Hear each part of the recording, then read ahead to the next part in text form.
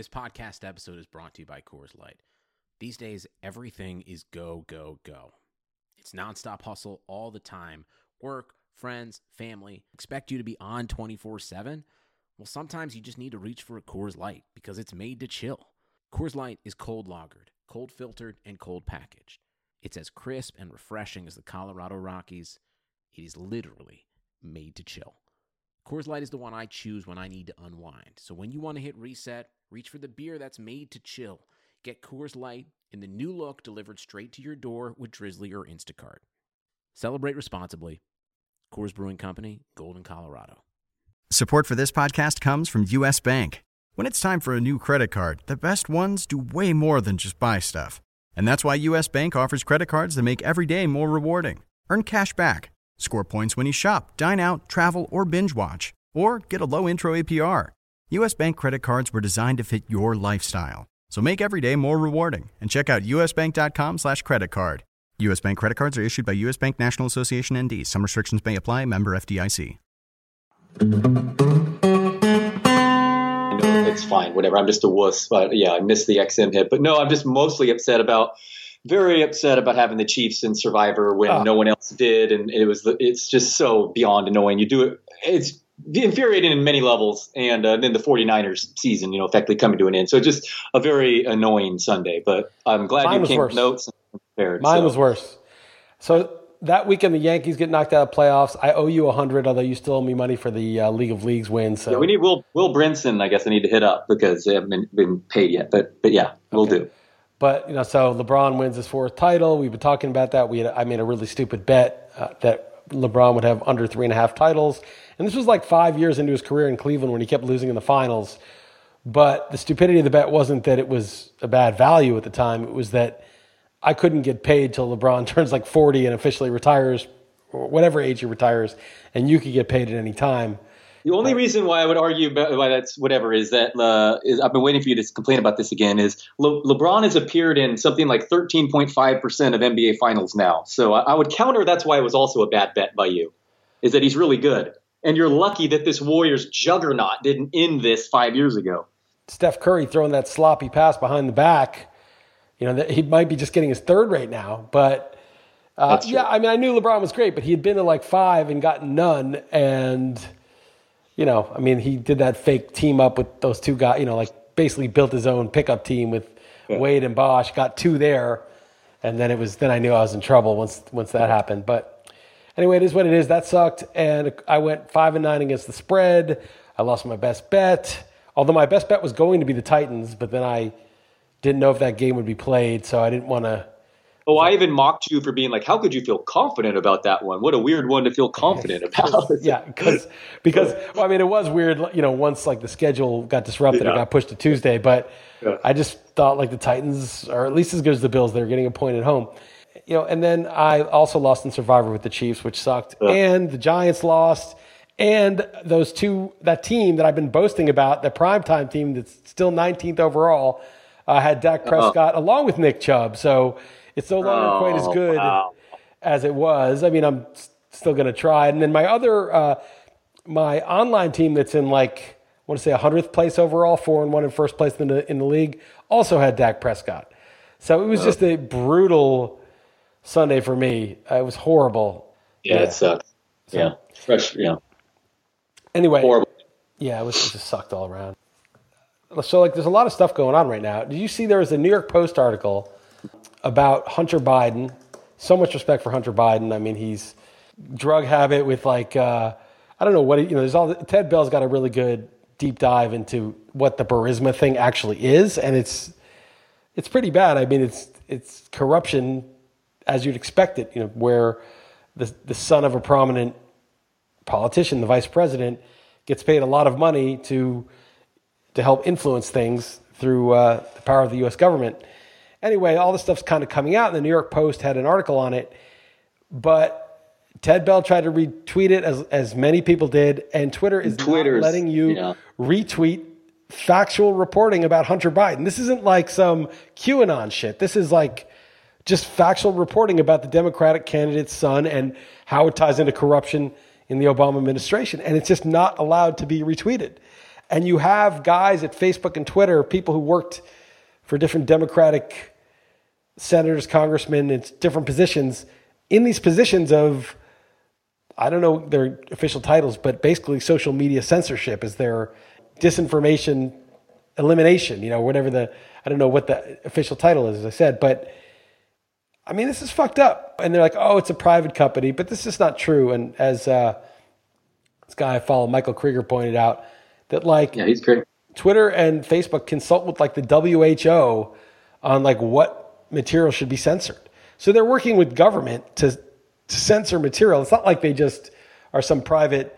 It's not like you go to RotoWire and we only want to talk about sports. This is the public square, and they work with government. This is just blatant. And you and I have talked about this before, but it's just an article from New York. You know, the New York Post is the 4th most trafficked newspaper in the United States. Wow, no, that's surprising. That definitely is surprising. Interesting. They're like, and they even still come up with like some like funny kind of salacious. They play with headlines. They kind of mess around in that aspect still. But I did not realize that. It's most of it's not like a serious paper. Not serious. Right? Yeah, neither is the New York Times anymore, so it doesn't matter. Well, right. But I mean, they don't even try to be. Is my point. Like they try to make funny headlines or whatever. It's more tabloidy. But the point is that we're getting to a dangerous place where you are not allowed to evaluate information if the right people feel it's harmful. Not if it's, first of all, you should be able to evaluate false information. I barely draw the line anywhere, but in terms of misinformation, conspiracy theories, all of that stuff should be legal.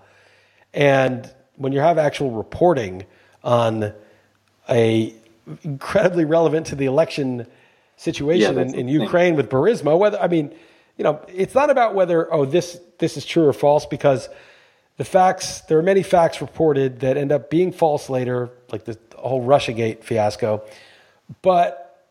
And there's many facts that are true, but without context, they look a lot worse than they are, a lot better than they are. I mean, there's a lot of spin that happens in these things. So it's not about just the facts themselves. There's a lot of fudging that goes on, and the New York Times and Washington Post and all the most reputable papers do it. They choose what to report on. They choose what to ignore.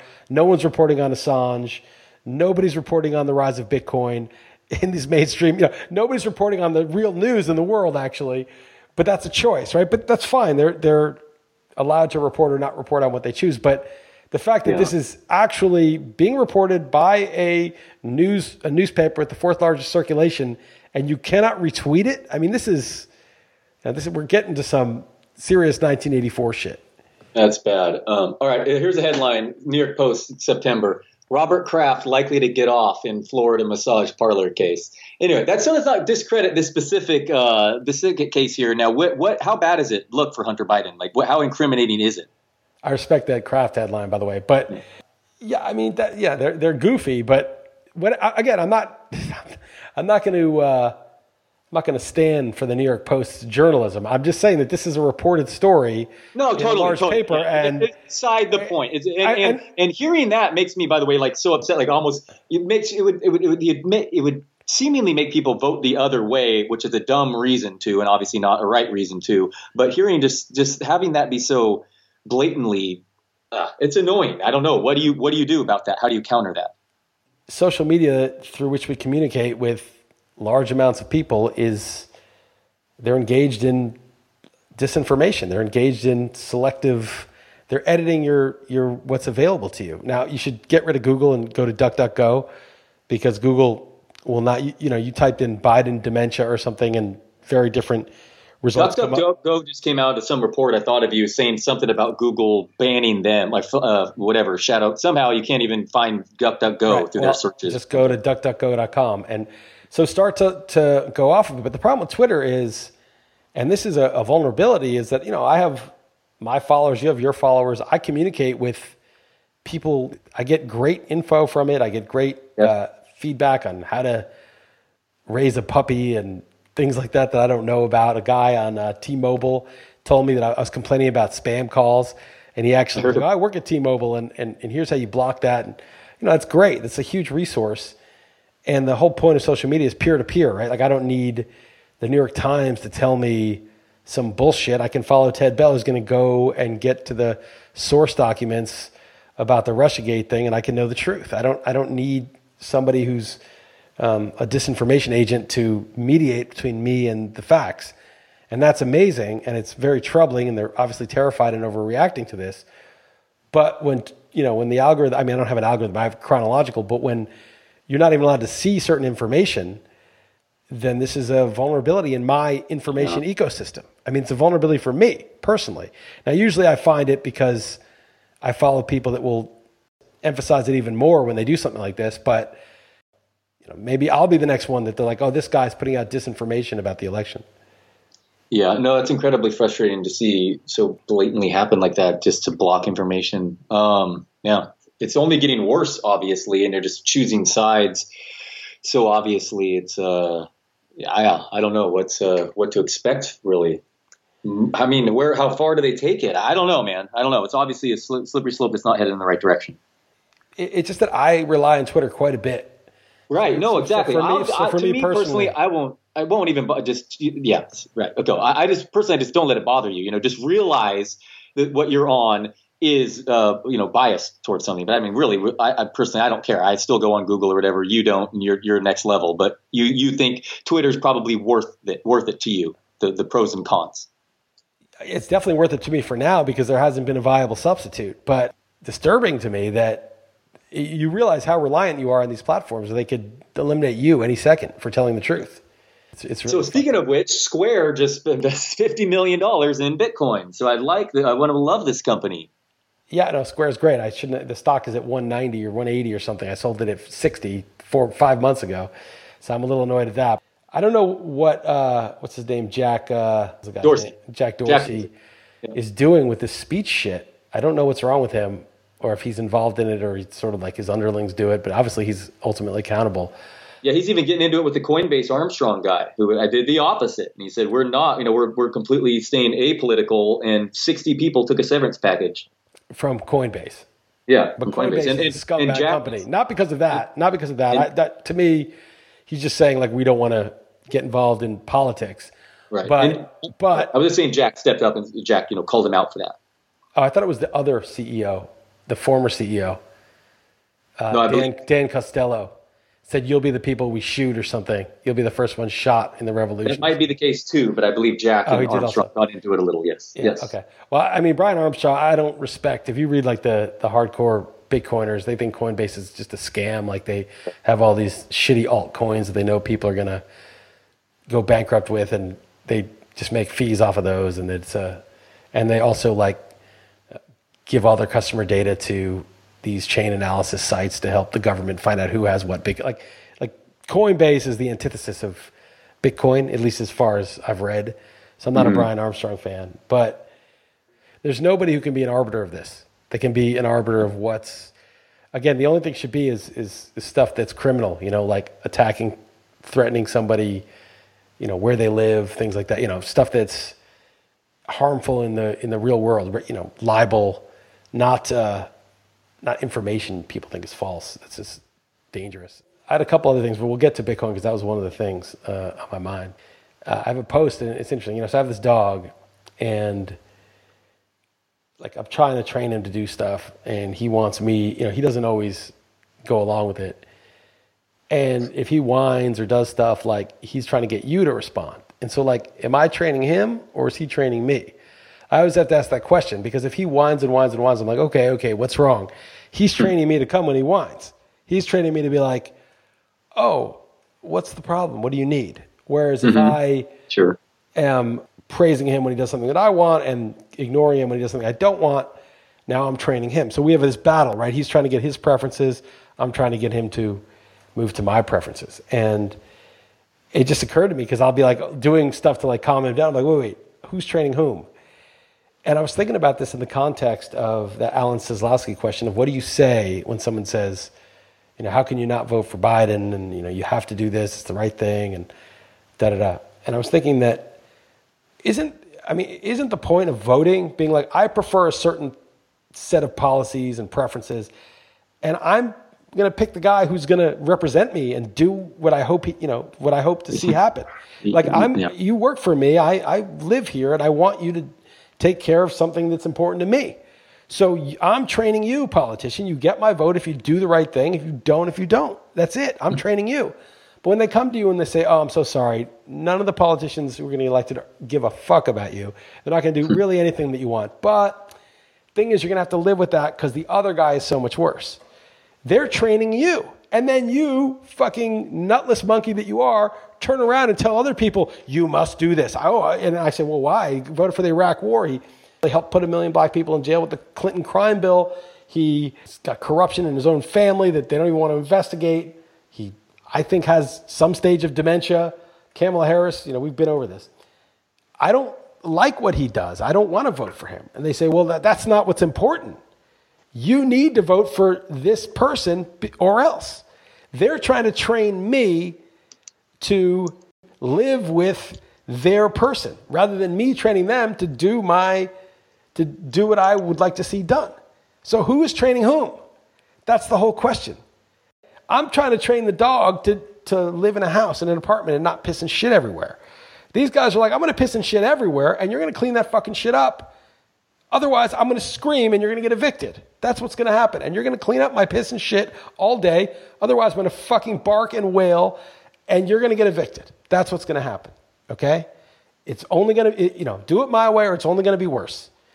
That's what they're fucking telling you. So when somebody comes to you who's been brainwashed and trained by his dog or by the politician who's less than a dog, who's worth way less than a dog, and has been trained by that fucking apparatus, and comes to you and says, you need to do this, look at them and be like, no, dude, I think you've got it backwards. They need to do what I prefer if they want the vote. Otherwise, I'm going to get trained by my dog just like you are. So anyway, yeah, I was going to say, don't be the Chris List dog owner. Yeah. Do you have any counter for that one though? Is the other question. But I hear you, man. I'm writing for myself. I hear you. For how you've been behaving with the puppy. How have you countered that? Oh, I've caught myself, and I've let him whine and stuff, and I clap really loud if I don't want him to do something, and it scares him for a second, and he associates that clap. So you have fought back. You have not been. No. I of course I fought back. I don't want the puppy. Okay, of course you are. Of course. Yeah. No, I hear you, man. I hear you. I'm almost certainly writing in for my vote. So yeah, I hear you. But it's not just what you do. It's just a framing of it. It's like, who's training whom. They have trained the electorate to think like pundits.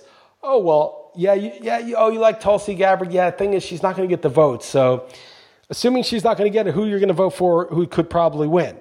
They're training you to think like, Nate Silver or something. Like it's your job to figure out who's going to win. Like they've trained you now to do like strategic voting. Like, I got to think about it. Dude, no, that's not how it works. I'm not a pundit. I'm a citizen. I vote for who I prefer, period. That's it. End of story. You work out who's going to win or what other people are going to do. That's not my problem. I'm training the politician to do my bidding. The whole thing is insane. People act like they're pundits. They say, oh, no, dude, you can't vote for this person. There's no chance. The Kantian act only on that maxim you would will to be a universal law. I'm voting for the person I think should win, that everybody should vote for. Everybody else is not my problem. I don't control what other people do. And if everybody thought the way I did, then Tulsi Gabbard could and maybe would win. It's just that they've bought into this training, so they don't even vote for who they want anymore. They don't even pick the person they would actually want to win because they've been trained not to even consider their own preferences and only to consider the preferences of the party. And what's the party? The party is the interests, the special interests that fund it, that bankroll it, the banks, the military, industrial contractors, all this shit. That's who's banking, the big, pharmaceutical companies. That's who you're voting for. And they've trained you to think as though you're a pundit on TV, figuring out like what's most likely to happen. How can it's beyond backwards. And people, you're right about the training because just logically it makes sense what you originally say. Your thinking, it seems to me, would be the default thinking. Of course it would be. Vote for who I want. That would be the default. I want. I want the puppy to behave. I want it to live in the house and in harmony with the house. I want the politician to do what I think is important. I don't want to have a war where we kill a bunch of people and bankrupt ourselves committing horrors upon horrors that doesn't benefit me at all. I don't want that. But if you did that, if you're Biden, you voted for the Iraq War, sorry, you don't get my vote, man. That's just how it works. And if nobody who voted for the Iraq War ever got voted for public office ever again, no matter how much money was thrown at it and how much they made it seem like the other guy was worse, there would be no more wars. There would not be wars unless the wars could be rewarded. But we're rewarding these fucking assholes. Guy kills 500,000 people, votes to kill it. It's a total disaster. And the last two Democratic candidates voted for that shit. Lobbied for it, voted for it. I mean, it's absolutely insane that anyone's even considering rewarding that dog with the treat after it's shit all over your fucking house. It's insane that people are considering that.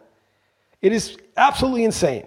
Well, not only that, the media is reporting that it's a blowout, which is my next question to you. What are your thoughts on that? I mean, and even the betting markets. I mean, it is, I know you don't want to make predictions, but the media would make it seem, I'm curious if they're polling, the polls are a con job, or if it truly is just a blowout waiting to happen. The voter turnout is going to be through the roof, or what are you expecting here? I don't know. I have no idea what's actually going to happen. I don't know, with these mailing ballots that aren't absentee where it's 1-to-1. I don't know with COVID what's going to happen in terms of the turnout. I don't know I don't think the polling's reliable because I don't think people tell the truth. I don't think that people answer their phones. I'm not even sure how polling's done these days. Who the hell would answer their phones for a number they don't know? Talk to a pollster about anything. I don't know. They could be right, but the media has so little credibility. They were totally wrong the last time. They were saying the same thing was a blowout. So I honestly don't know. Yeah, I'm sure you don't even care that much either. So it's kind of beside the point for you, really. But it's going to be a shit show. That's that much I'm certain of. That much I'm certain of. I just, whatever happens, I want it to be hopefully like the votes get counted. Hopefully it's, it's not going to be not messy, but maybe it's a little messy, but within the... You see people setting up all kinds of boxes here in California. Fake ones. Yeah, I mean, they're not they're not by the government, but they're they're fake, but they're, supposedly to help the process, quote unquote. But I don't know. 45 of the 50 states have never, or not prepared, like in their database, have never done this before. So there are 5 states that are prepared, and the absentee, those are fine. But man, there's a lot of the absentee has been done a long time. I think that's Yeah, exactly, that's fine. But, that's no the mail-in one, some guy got ballots mailed to his dead parents. I'm not saying that's even fraud. It's just an error. It's not like for sure if they died in the last couple of months, how would they know? It's just they send it to them. But it just can introduce a lot of errors, and there's probably ways to exploit those errors. And also, do you want people waiting around in long lines during COVID right now too? I don't know. There's not good answers here. And obviously the right way to do it is, when you bank or you send money, there's protections in place so that only you get to send that money and it arrives in someone else's account, and it's pretty reliable. And we should have an electronic system that's sound like that. But then you get into the whole thing of electronic systems are even easier to hack because there's no paper trail, and it's just incredibly difficult. And the government, even if they tried to build that, would fail. Like when they rolled out Obamacare, and it was like a total tech disaster for a long time. It's not something that you want the government to build, and it's a tough problem. So I don't know the answer to the problem. I just hope that, however it does go down, that there is a quick enough resolution that's believable enough to both sides that you might be pissed. The ideal way, which is not going to happen, is that someone wins, someone loses. The other side's obviously pissed that it's not their person, but there's not a whole lot of, at least when Trump won in 2016, they made up this whole bullshit Russia thing. But in terms of the ballot counting and stuff, there wasn't a whole lot of issue with that, right? Like Trump won, got the votes, the electoral votes, and that was that, right? Nobody disputed that. It was like they made up a Russia story, but they didn't, at least there was no doubt of who actually won on the electoral votes. And it feels like both sides are going to, probably argue. This is the problem, is if it's not accepted. They accepted he won, and then they tried to undo it, and it caused a lot of problems, and it's still causing problems, but at least we weren't arguing it's a lot worse when you start arguing the actual mechanics of the vote itself, because that's not really resolvable, right? I don't know, that would be bad. And I think there's a very good chance that that's where we end up, is that the actual mechanics are in dispute. Yeah, and that's going to be a problem. More civil unrest. But I don't want to dwell on that so much. I was more just, who's training whom? That was what I wanted to get. Yeah, no, I like that analogy, dude. That's really good. That's a good. It's good. I like it a lot. And why are we burying the lead here? I'm going to mess up his name, but Safady's meat article, man. I mean, that was I had already earmarked because he had teased it the night before, so I was waiting for it. But I do appreciate you passing it on. And everyone should. Amos, he's a bit of a zealot. He's a bit like too much, too far, but it's still a lot. I don't know if he's wrong necessarily, and he's a Bitcoin and meat eating zealot, but. A lot of good info about cooking bone broth and how to grill a steak, and that. Like, you're gonna buy one of those grills that's like $1,500 or whatever. Well, no. Well, no, I didn't get the grill, but literally already bought the cinder. The cinder one. That's the sous vide, basically without water. It's right. I'm so excited for it. It's basically a grill in my kitchen that's going to cook through your phone like sous vide. So easy, the easiest thing ever, and it even measures like the size of the steak, and it'll cook the exact degrees exactly you want. So in other words, cooking for dummies, just like me. So yes, I have a cinder that I'm pre-ordered. I'm on a 5-week waiting list. But the second I read that, done. So yes, you're right. He's a little bit maybe overboard. Although there's a lot of evidence as far as like the vegetables and poison and all that stuff. But I agree with him on the nutrition. I just the cancers and meat and stuff. I already sent that article to my mom and stuff, and I highly recommend it. Well, then I had this other idea. This is a crazy idea, but if after reading that article, I was thinking that. Oh, to the kids. I like how you accidentally sent me that and you want to send it to Heather because I'm like, I'm sending this to Carly immediately. The hopes of stopping the kids to eat the sugar by feeding them with meat. Okay, so that little thing, right? So you give your kids meat, and then if they're going to a birthday party with a lot of cake, they've eaten a couple of burgers and no buns, and they're full and they're satiated of the meat, and they may have a piece of cake, but they're not going to eat 5 pieces of cake because they're not like eating bagels in the morning and cereal, and then they just want more and more carbohydrates that they're hooked on. But I was thinking about this, that if you've ever just eaten meat or fasted for a few days and you're in ketosis where you're just burning fat and you're not burning sugars anymore, and you switch to that mode of energy consumption, your brain gets really calm and you get less agitated and you don't have all the sort of effects from grains and sugars that your body has. Plants have all sorts of anti-nutrients. And you do feel more calm. And he was talking about that in the article also. And I started thinking about the Adam and Eve Genesis story. And, Adam and Eve are living in this Garden of Eden, this paradise. And then Eve, what does she give them? She gives them carbohydrates. She gives them the apple. And everyone seems to think like, people take that Adam and Eve story way too literally. I mean, it's not like the earth was created in the Garden of Eden 6,000 years ago and a serpent. I mean, they're taking it way too literally, these people. No, it's just an allegory. It's just a myth. It's about the fall from innocence. It's about blah, blah, blah. And I'm thinking, maybe they're not taking it literally enough. Like maybe literally it was like we were like nomadic peoples eating meat and hunting.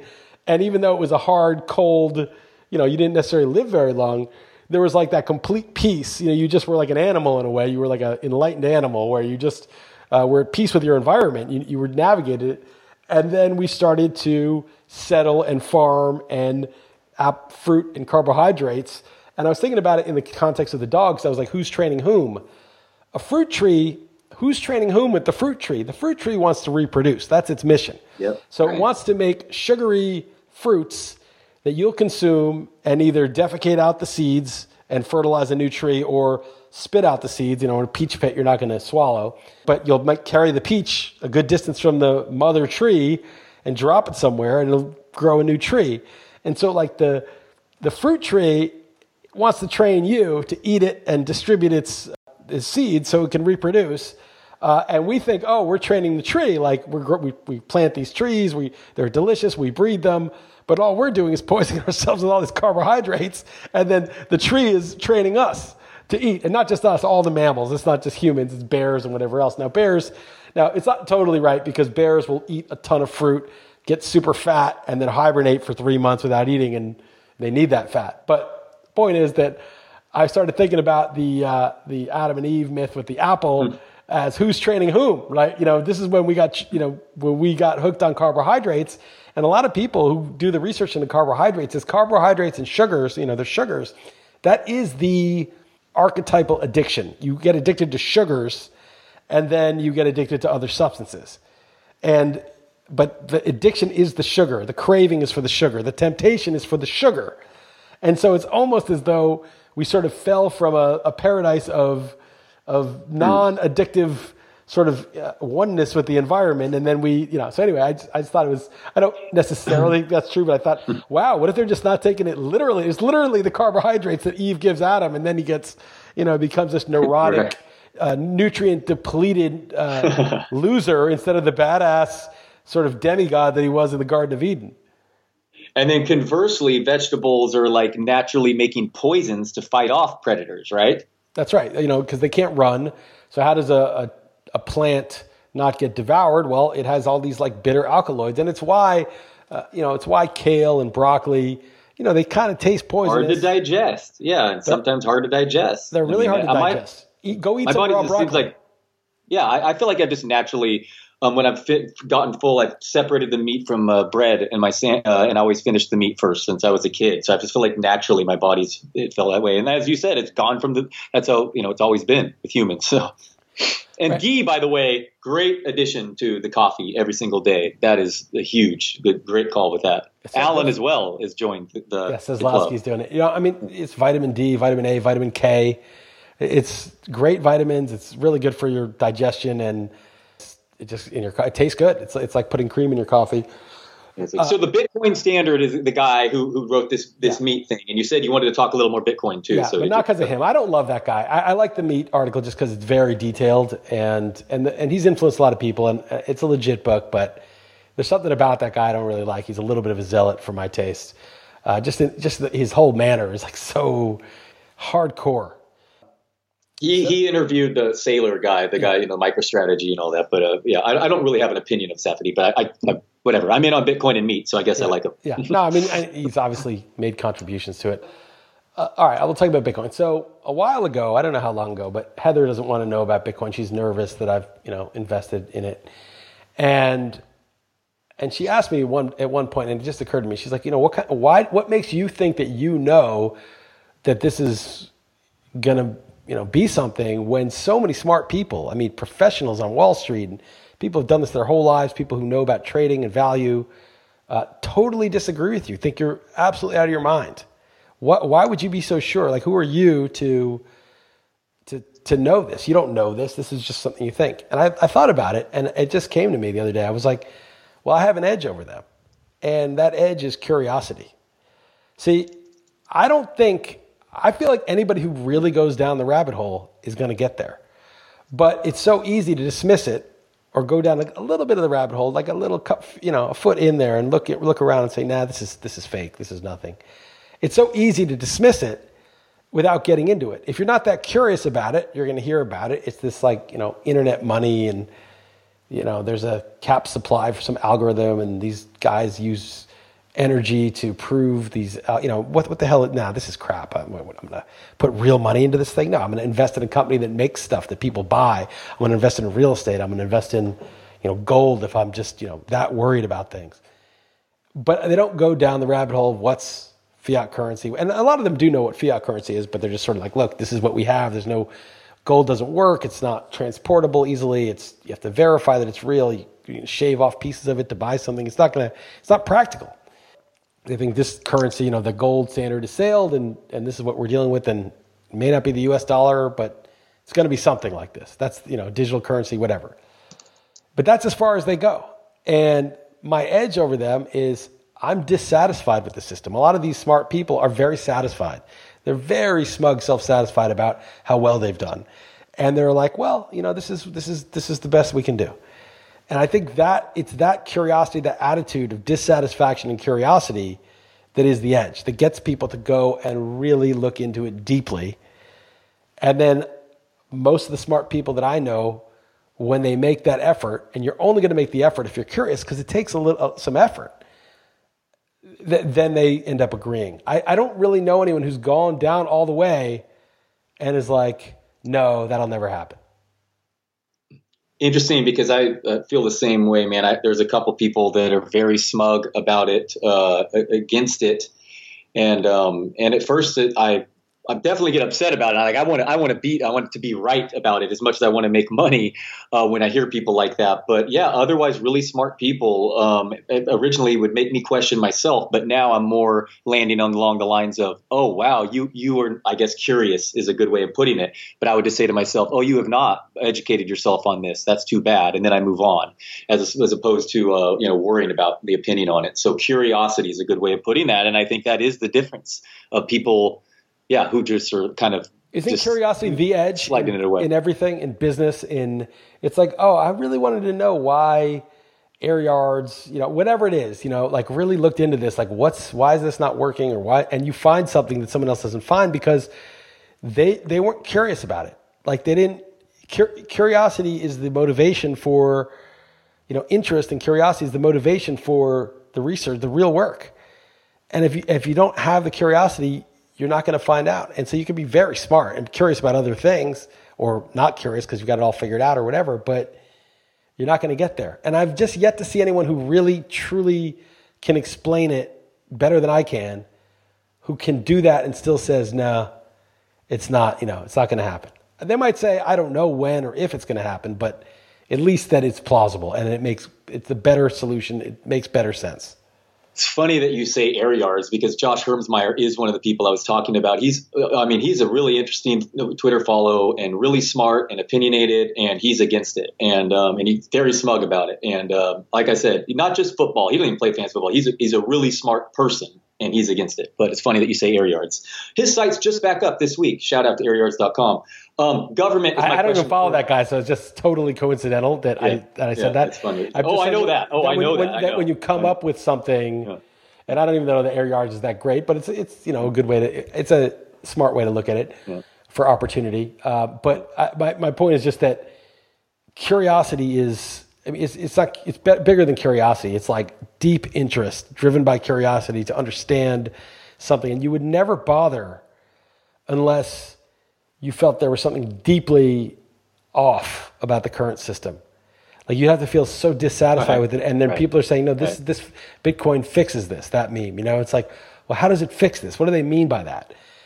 But like your curiosity's piqued because there's a lot of stuff that is irreparable in the current system.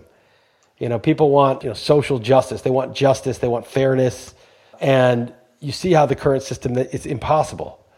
And then you see a system where it is possible. And so you get curious, is this real? Like, what is this? How did it actually work? And the deeper you go, the more you're like, this might actually work. Now, having said that, I don't know how far you want to take this answer list, but is the government coming for it? And this Matt Odell guy has me terrified right now. So I believe you follow him as well. So the government. What are your thoughts on that and Bitcoin stepping in? I mean, obviously, it's great news that all these other foreign governments and it's treating it like a currency. But I mean, not your keys, not your Bitcoin is an interesting question right now. Yeah, well, there will be. I mean, the CIA and NSA and all, they monitor threats to national security, but that usually means threats to the powerful factions that they serve, not really like the ordinary Joe. I don't think they really care, but it's, threats to the factions that occupy and control the government and obviously the nicest real estate in cities who control the government, and they're trying to protect that. And if you look at threats like China or Russia or terrorism or obviously COVID, whatever, those are all kind of on the radar, and they worry about them, and they hype some of it up for political reasons, and some of it's real. But the bigger threat to the powerful is the U.S. dollar as the reserve currency. And some people argue that the reason Gaddafi was murdered, nice job, Hillary and Obama, now there's slavery in Libya, like literal slavery, was because I think Gaddafi was talking about selling oil for gold and not just the U.S. dollar. Right. And so was Saddam Hussein, I believe. They would say, oh, it's what they did to their people. It's democracy and freedom. But that's bullshit because there's so many places in the world, dictatorships and horrors that are going on that we're indifferent to. We're not invading them because the leader is bad to the people. That's not a reason the U.S. would get involved. But that the reason we even deal with this stuff is because the threat, if if other countries were able to buy oil with gold or non-dollars, settle certain things in non-dollars, the dollar's status as reserve currency would be under threat. And that is a huge basis for the U.S. having so much power. It's one of the bases for it, the military. Yeah, I didn't realize how universal the U.S. dollar was. I guess, I mean, usually I think everything revolves around me, but I didn't realize it quite. It is the dominant throughout the entire world. Yeah, the U.S. dollar is the world's reserve currency, meaning just beyond. Argentina can't pay its debts. It's got to take out loans in dollars. They're not going to. Argentine pesos are not going to cut it when they're paying back a debt. No one wants those. They can print them and nobody wants them.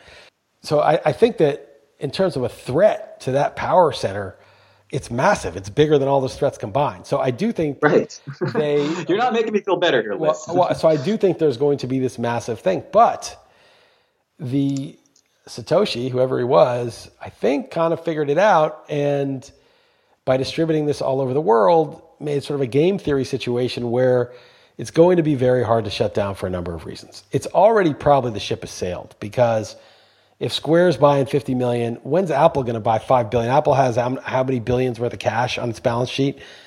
If they want to buy 5 billion, which is 10% of its cash, or I don't know how much, they might have more than that. That's not a big deal. Just diversify just in case. Well, I mean, that's going to send the price to the roof. And then if they do it, then everybody else has to do it right away, because you want to get in when it's 11,000, not 100,000, right? I mean, you're going to have a lot more of it on your balance sheet. So as soon as, they call this a speculative attack, as soon as companies and private investors demand having some of this stuff as a hedge, it's over. You can't shut it down because everybody owns it, including people who are in the government. Okay.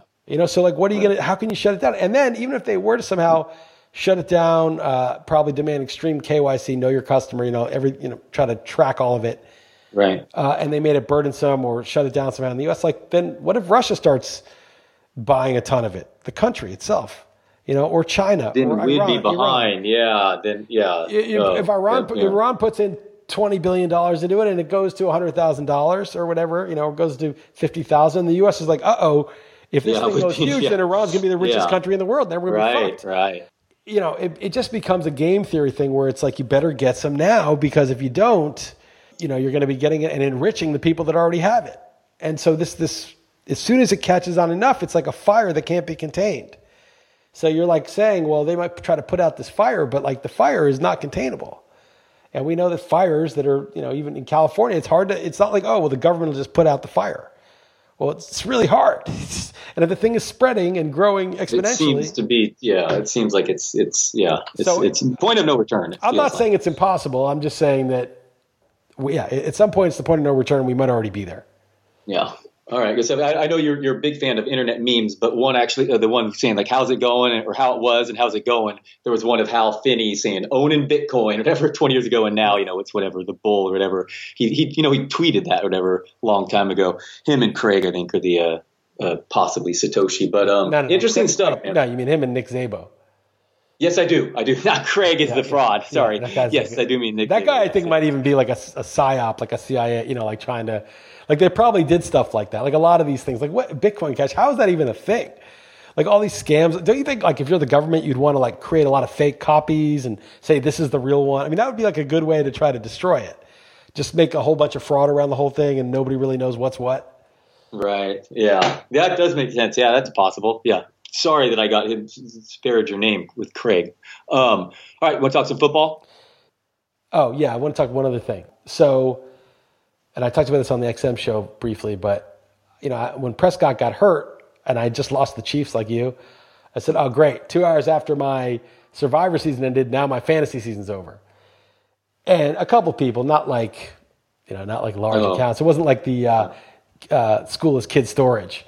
Tweet where like there are people of larger accounts like being, this guy is this is the worst, But this was another one where it was like people trying to shame me for Dak has a horrible injury and trying to be like, oh, this guy's tweeting about his fantasy team. What a douchebag. And I just went off because, first off, fuck off, right? Like I care about my fantasy team and you care about yours, you lying sack of shit. Everybody who works, waiver wires and preps and you care about this. You care about it. It matters to you, period. Okay? I didn't say it's not important that Dak got hurt. I didn't say that. I just was speaking about my fantasy team. That's all. And it's the same mentality of people who are like, oh, you care that sports are starting? It's fucking pandemic, man. Why do you care that sports are starting? That's so small-minded of you to worry about that. And it's like, no, I'm interested in sports. I love watching sports. My job happens to be about sports, but even if it weren't, I would still want sports to start. You know, and you could say, oh, you care about Dak Prescott's ankle? There's starving children in Africa, man. How can you don't care about the kids in Africa? You're tweeting about some multimillionaire who's going to get a very high quality surgery and probably be fine next year. You care about that? About his stats and the records that he might have broken if he had stayed healthy? No, of course you can care about that. Of course that's horrible for Dak. Of course it's rooting for a player that you like and being upset that he's injured is legit. So is caring about your fantasy team. You don't fucking tell me I can't care about this or that or whatever. It's not like I was disparaging Dak or saying, anything negative about him at all. The other point is, like, people think that when they scold someone for saying the wrong thing or, ooh, that's really bad, that's really bad. Now's not the time, man. They think they're like scoring a point and like doing the right thing. But I just want people to know when you do that, all the intelligent people, I don't mean intelligent in all the wiser people are like, you're a fucking douchebag. That's what they're thinking when you do that. Every single one of them. They're like, oh, this guy. I mean, put it this way. If shit got bad, if the markets crashed, and forget about markets, but like if the economy got bad and there was real unrest and it was dangerous and supply chains were halted, would you trust the goofy guy who was tweeting about his fantasy team? Or would you trust the guy that was the hard-ass scold on Twitter, if you needed to rely on somebody? Like who would you think would be quicker to turn you in, quicker to turn on you? The guy who's just, whatever, says whatever, or the guy who's very concerned that people are making the wrong kind of joke? That guy's going to turn on me. I don't know what would compel someone to do that, man. I don't know. That is, isn't it obvious to you that they're trying to make you the bad person, but the guy always policing everybody to see who's good and who's bad? That's the dangerous guy. That's the guy you gotta be like, but it's obvious, right? So when you do that, you think you're doing one thing, but you're actually just outing yourself as the person who burned the witch at the stake. That it was very urgent to burn this woman because she had bad views and she was into bad practice. It was that mentality. It's the same mentality. It doesn't matter who the target is. The target changes over time. It's acceptable to be horrible to this person, or it's acceptable to be horrible to that person. That will change. Based on the fashion. Oh, these people you can dump on now. But it's the person who's willing to just see like the little opening and like go for it. That's the person that's dangerous. No doubt. I ridicule those nutless monkeys in my mind big time. No doubt. Yes. And every smart person does, by the way. So if you're even thinking about it, you may like impress a bunch of losers, but like the people who have like any amount of wisdom look at you and they're like, what a shithead. All right. So what, week 6 time, Liz, you were right about the 2 buys back in 1993. You pointed out to me, and I apologize. I shouldn't have been so certain. I shouldn't have been so certain about that. What a douchebag you are. And that got me thinking about, I was 11 years old. But I was thinking that what was your first sports memory? Because mine was Kirk Gibson hitting that home run off the Dodgers, off Eckersley, yeah. off Eckersley. Yeah. And he was hobbling around. I remember watching that, and that was 1988. So I was 6 years old. And I really remember the Bay Area series, with the earthquake in 89, being life or death. So I was 7 years old. I feel like that's young to me. Like that's Chloe's age right now, and she doesn't care at all about sports. So does that seem a little weird? Does it explain why my path in life, if I was that crazy as a 7-year-old, or is that normal? I don't know if it's normal. I mean, Sasha watches games with me, but she doesn't really care. I mean, she asks me questions, but she's not really like watching it as a fan. How old were you though? Well, so I'm just looking at I was betting games with my grandfather in 1977. I was 6 and we were betting 10 cents a game, and he would let me just pick the game. It's funny, that's what I ended up doing as a job, writing, beating the book and all of this. And even though I went to law school, I ended up doing that. But when I was 6, he would let me pick the team, no point spread. And so, of course, I was winning because I figured out after a little while, like, who was good. And I'm sure he told me, like, who was better sometimes, too. And then one day, like, all the teams I picked lost. Like, it was just, like, one of those crazy upset days. And he was like, oh, you see, this is a lesson to you or whatever. Anyway, he died right after the last game we bet was the Super Bowl. And I wanted Dallas over Denver. But my dad was like, no, Denver's going to win. So I picked Denver. I was 78. I was 7. I guess I was 7 at that point. And Dallas crushed them 27-10. I was pissed at my dad because I had to pay like a quarter because of the Super Bowl to my grandfather. And then he died like a month later. So you have vivid memories of a 7-year-old. So the games I remember were on November 24th. I think it might have been Thanksgiving, but different teams played then. But I don't know why. Maybe it wasn't. It was November 24th, 1977. I just looked it up. The Dolphins beat the Cardinals 55-14. My brother had the Dolphins in that game. He was like 4. He was 4. And so he became a Dolphins fan. And then when Marino came in, he stayed a Dolphins fan. And I had the Bears who beat somebody that day. I think they beat the Lions 31-14. So we both won. And I remember watching Bob Greasy play in that game. That might have been the first. I also remember Reggie Jackson hitting 3 home runs in the World Series. I think that was October of 77. So was that 78 or 77 he hit the 3 home runs? I can't remember which year, but I think it was 77. Anyway, those are the earliest ones I can remember. All right. Well, maybe we're both crazy earlier. Maybe just these days kids aren't into it as early. But I got to get my son on this path. Well, the other thing is that my dad was old, right? He was 50 when I was born.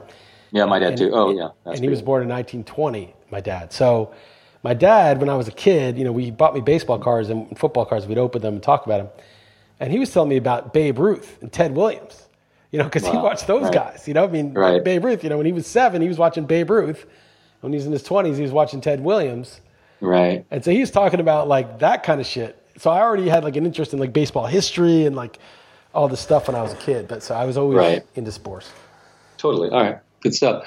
All right. Let's run through week 6. I feel like we should go 5-0 this week. There's so many lines I like. Or do you not agree? I agree. I mean, it was a weird week. I was like, so weird. Missing something. I don't know. Yeah. Something was strange. But let's go quick. I'm having a shit. Well, we're 2-3, which is bad. I mean, we could still salvage it, but we have to just go on a monster. We have to go on a monster tear. Yeah. Okay. Bears plus 2.5 at Panthers. I made it 3. I took the Panthers. I'm not huge on it. Yep, same here. Took Panthers, but we have other games. Lions minus 3.5 at Jaguars. I took the Jaguars. I made this a pick'em. I could use it, but Lions coming off a bye with Stafford. I would table this one. Okay, if it's 3.5 though, let's definitely earmark this as a possibility though. I'm fine if you want to use it. I mean, I picked him. So that last week, that game they had a couple missed field goals. That weird James Robinson play. I mean, they're an all right team, getting more than 3 at home against the Matt Patricia. Yeah. I'm interested. There was no way I was going to take the Lions. Put it that way. Okay, Falcons plus 3.5 at Vikings. This is my best bet. I mean, 3.5. I made this line 8. The Vikings they went toe to toe with Seattle, toe to toe with Tennessee, beat Houston on the road. Like, the Falcons are horrible. Why is this? I don't understand this. Yeah, Falcons have allowed the second most yards per play. Cool. It's your best bet. No problem here. We'll mark them down Vikings using me. Okay. Yep. And then Texans plus 5.5 at the Titans. I took the Titans because it was so weird. It was 5.5 this morning, and I was like, oh, but they haven't priced in the game from Tuesday night. And I was like, it's only going to go up to 7 or something because they killed the Bills. And it went down to 3. So I was like, I'm taking I had the Texans at 4, but I'm like, this is going to go up to 7. I'm going to be pissed. So I took the Titans, but I don't really, it's 5-day rest or whatever. But what line did you use in staff picks? 5.5. Okay. Because that's what I sent you Texans last night because I like to get it early, not worry about, make sure you have it. And you're not chasing me around this year. Yeah. But absolutely, I would have switched to Titans if it was 3. So yeah, I'm with you here. So this is a pass. I understand why that line went down. It makes I don't understand. Maybe that I was talking to Rufus about it though. He said maybe that wasn't a bettable line. That 5.5 was just like a placeholder. I mean, yeah, and they might be overrating just the short week or whatever. I mean, it does seem odd playing Tuesday. I'm like, how are they allowing them to do that? Until someone pointed out to me they do have these things called Thursday night games. I'm like, oh, that's right. I guess it's not that great. No, it's like having a Thursday. Exactly, playing a Thursday night game. But one thing I wrote a note here quick because I heard you talking about how good Tannehill is, and you've given my CPOE or CPA a hard time, and I told you that's the one that it noted was the number 1 last year ahead of everyone. So it is interesting to note that they loved him, and he does look pretty legit. So just made that that note in my head. So, but next. just remember, YPA liked him too. It's not like you don't have to get too fancy to like see the Tannehills played well. No doubt. All right, football team +3 at Giants. I have the Giants, but I think it's probably the right line. Yeah, I switch this back and forth. Washington's defense is just so good, and I kind of worry about your guy Danny Dimes, but this is a stay away. Browns +3.5 at the Steelers. This is this should be 6 or 7. I mean, Steelers are way better than the Browns, so easy one. Vegas Insider has it down to 3 right now, not even 3.5. So I'm with you. I liked the Peabody. I caught that segment. He was good points. Rufus good points about the Browns have basically gotten a lot of turnover luck, and when they played from behind, it's only been against the Ravens. So I don't like that team how they're built if they have to play from behind. Yeah, and Nick Chubb is there. I mean, to me, people say running backs don't matter. That guy is just a beast. He just crushes, and I think he's going to be missed. Hunt's really good too. Yeah, Hunt's good too, but it's a different style. Ravens -7.5 at Eagles. I took the Eagles. I didn't feel great about it, but total sucker play here. I took the Ravens. I feel like this is another opponent they can bully, but that's a stay away. I know that's not a sharp side to be on. Bengals +8 at Colts. I kind of like the Bengals here. I'm not going to fight for it, but Rivers sucks. I picked up the Browns defense last week in one of my NFFC leagues, and it was such a good pickup. Like, Rivers sucks. Yeah, definitely you're not fighting for this because I would almost fight for the Colts. No DJ Reader, they'll run all over him. I get you that Rivers sucks, but he won't need to even make a play. It doesn't matter their receivers there. Their defense will just dominate poor Burrow here. I really like the Colts. I mean, I would consider it. It's one of my 5 favorite bets this week. So I'll tell you this. I'll also tell you this. Jonathan Taylor, Jerry Donabini was tweeting about this. He's like, out of 34 running backs with a certain amount of carries, he's like 32nd in yards after contact. Like he looks like Trent Richardson or Leonard Fournette, one of those guys that just is a great athlete, but doesn't. I'm just not seeing it, man. I mean, it's possible. It's possible he's not good. It's possible. We're hoping for Adrian Peterson, but we might have Leonard Fournette. He's just it's like the guy's obviously fast and big, but you got to be a running back. And I don't know, and maybe he will be. All right, Broncos +8.5 at the Pats. It'll probably go up for the Super Contest, but I love the Pats here with Newton and Gilmore returning to practice. And if Taylor makes a Le'Veon Bell type leap, that does his fantasy manager no good this year. I hear you, man. That's annoying. Patriots. Yeah, I'm not fading the Patriots here. Newton back and less than 10 coming off a loss. Sure. Yeah, you like him a lot. You like him as a I think they're going to kill the Broncos. I mean, Drew Lock. Okay. Yeah. They're like, oh, Drew Lock's back. Oh, great. He's going to go against that Patriots secondary. Good luck with that. Yeah, sure. All right, so Jets +8.5 at Dolphins. I think it's up to 9.5 because I posted this before Darnold was ruled out. And Rufus had the Jets +6. I don't want to touch this. I like the Dolphins, but I know it's kind of a sucker side buying them high here, and who knows with is Fitzpatrick consistent. But I think their defense is sneakily kind of good, especially against the pass. They're vulnerable against the run, and there's no way Frank Gore's going to matter with that. And Flacco, and as I said last week, I think with Adam Gase, this version doesn't meet the threshold of an NFL level team. I liked Arizona on the road last week, giving 7 points. Yeah, so did I, but they won't go in 16 against the spread. I don't know. If you want to fight for the Dolphins, I would. No, that's fine. That's fine. I didn't like this bet. Okay, no problem. Packers -1.5 at Bucks. I take the Packers, but it's a coin flip for me. Man, I kind of like the Bucks here. Their defense is so much better, and I faded Brady in them every week. I really like the Bucks in this one, but okay. So Rufus said if he took out his priors about the Packers and Bucks and just used this year's numbers, the Packers would be like -3 or something like that, 2.5 or 3 or something. Yeah, the Packers are so good this year, and it's like they're actually good. It's not just like you watch them play; it's like a well-oiled machine. Yeah, I know you love DVOA, but the defense, Tampa Bay #2, Green Bay #29, pretty big difference there. But I hear you, they're running all those pre-snap motions, which is important, getting a ton of protection. Rodgers has been hit the fewest by any quarterback. He looks awesome. So, yeah, I mean, maybe I shouldn't act confident going against a team that looks so good. But I don't know. I kind of like. If you want to fight for it, I'll use it. It wasn't one of my. It was a coin flip for me. Man, I can't. That was a rude. I thought of Brady. Man, you see that they asked him, about that whole 4th down thing. He blamed it on. He said he asked He asked Jason Pierre-Paul is what he said. Why would he ask Jason Pierre-Paul? Oh, come on, Liz, come on. That's what he blamed him. Oh, I see. Because he has 4 fingers. Yeah. Don't blame. He has 3 fingers. I see. Oh, really? That's good. Good joke. Yeah. He didn't say that though, did he? Yeah. Hey, Brady did not really do that. No, He didn't say that. Oh, I see. It's your joke. I see. Yeah, it's my joke. Yes. Yeah. Too soon. Man. Yeah. Too soon. You're a horrible person. You're a horrible person. Oh, sorry. Okay, I am. This much is true. All right, what's next? I'm just in a bad mood because of this next game. The Niners have blown out. I mean, you got to go. I need to fix this. But so I'm sorry if I switched some deal with recording a podcast earlier, and apparently I'm getting dings of messages in my ear. Hopefully you're not also. But I don't hear the Rams and 49ers, Garoppolo, why is he playing if he's that compromised? I guess because the backups are that bad. But maybe I'm just going too much as a Niner fan and upset. But I laid the Rams here. It feels like the sharp move is to hold your nose and buy low with the Niners. But man, they have so many injuries, and the Rams are so good. Defensively, they're quietly allowed the second fewest yards per play this year. So right. you went Niners. I went Niners. I don't, of course I'm wary of it after they got destroyed at home by the Dolphins, but adjustments are made. Getting 3.5 at home seemed like a good deal. Yeah. Chiefs -3 at Bills. I think it's gone up to like 3.5, even 4, but I took the Bills. I made it 2.5. They got crushed last night and it'll be a short week for them, but they're home. And the Chiefs offensive line is in shambles. It's really bad. And the Chiefs defense didn't look very good against the Raiders. I think the Bills shouldn't. I think 3 is enough for me at home.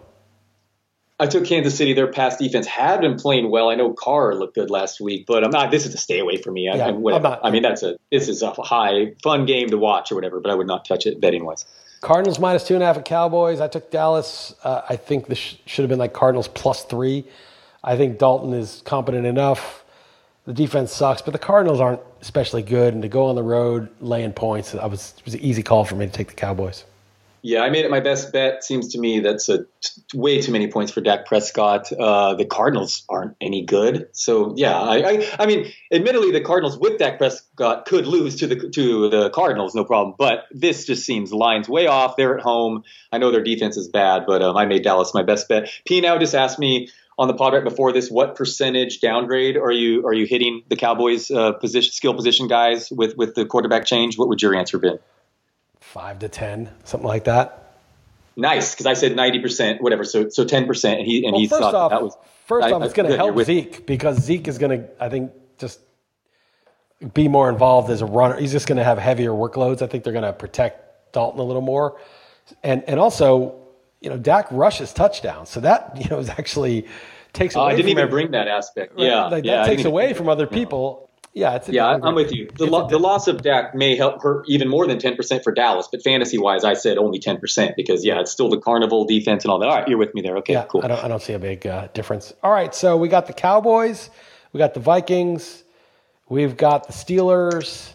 Patriots. And the Patriots. So we have one more, and we could do the Jaguars, or if you really wanted to fight for the Colts or the Dolphins the Bucks, that's fine. I don't really care.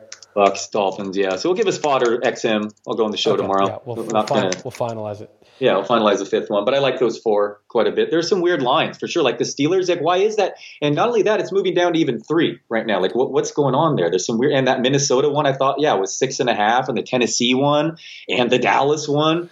That doesn't necessarily at all mean we're going to be right, to be clear. But those rarely do as a week. Am I like 5? Am I like, wow, that's off by 4 points or whatever? Yeah, and it just. You feel like you're missing something. And that's why I like to talk to Rufus, who's crunching the numbers. And I'm like, okay, tell me why the Vikings should only be, sometimes he'll be like, no, I have this as a pick. I'm be like, really?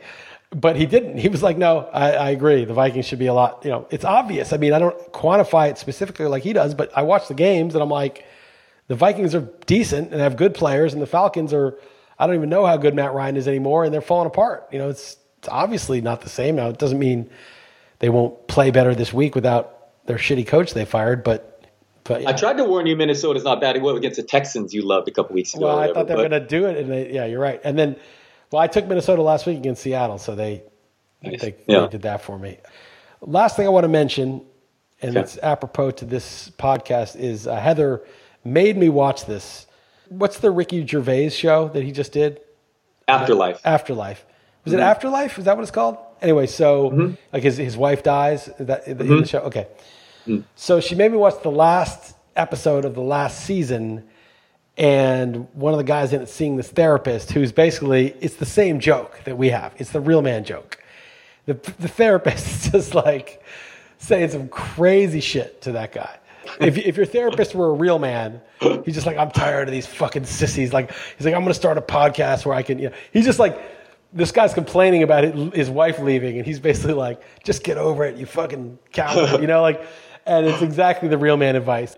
I don't know if you've seen that, but I have. I like that show. It's not perfect, but I was a fan of Ricky Gervais. I love Ricky Gervais. Does Heather like Afterlife? Oh yeah, she liked it, but she specifically was like, this therapist guy is the real man. He is the real man. That guy. Yes. No, total real man. He's hilarious. Yes, yeah, totally. Like bad advice of just Anyway. That show has a lot of interesting heart, and I liked it. It was 2 seasons. Afterlife. Ricky Gervais is the man, dude. Not only he's funny on Twitter, but he's the best host of anything ever when he attacks the celebrities. The British Office is a top 5 comedy of all time. Extras is a top 10 comedy of all time. Life's Too Short. If you have not seen Liam Neeson clip of Life's Too Short, search that out right now. Liam Neeson, Life's Too Short. It's like 6 minutes long. Even like Derek was a decent show. So I mean, Ricky Gervais is the man. So with you there, and that the therapist is really funny. I'm glad Heather had you watch that. Yeah, and the Liam Neeson Life's Too Short skit is one of the best of all time. Of all time, just like that's full blown. Yeah. No, it is the funniest. So that's great, man. I like the Gervais talk, and the only thing I would recommend then for you is if you haven't checked out the Werner Herzog answer, go on Twitter.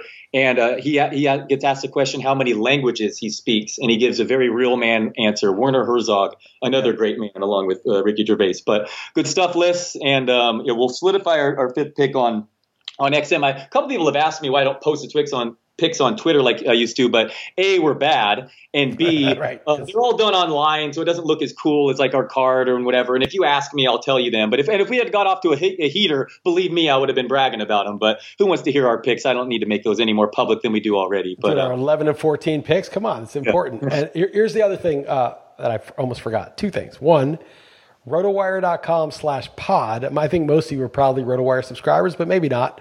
You get free 10 days. You do not need a credit card. You don't have to pay. I was told by DJ, and I keep forgetting to just mention that, rotowire.com/pod, free 10 days. You don't have to cancel anything. It's not one of these hassles. You just literally sign up, get everything, and then after 10 days, if you don't want to subscribe in earnest, that's it. And then the other thing is, know if it actually does anything, but it's nice if we get good ratings. I guess reaches more people. I'm not sure exactly, but go ahead and on iTunes, give it a rating if you feel like it. All right, man, that's it. Good luck this week. Yeah, good stuff. Later, Liz.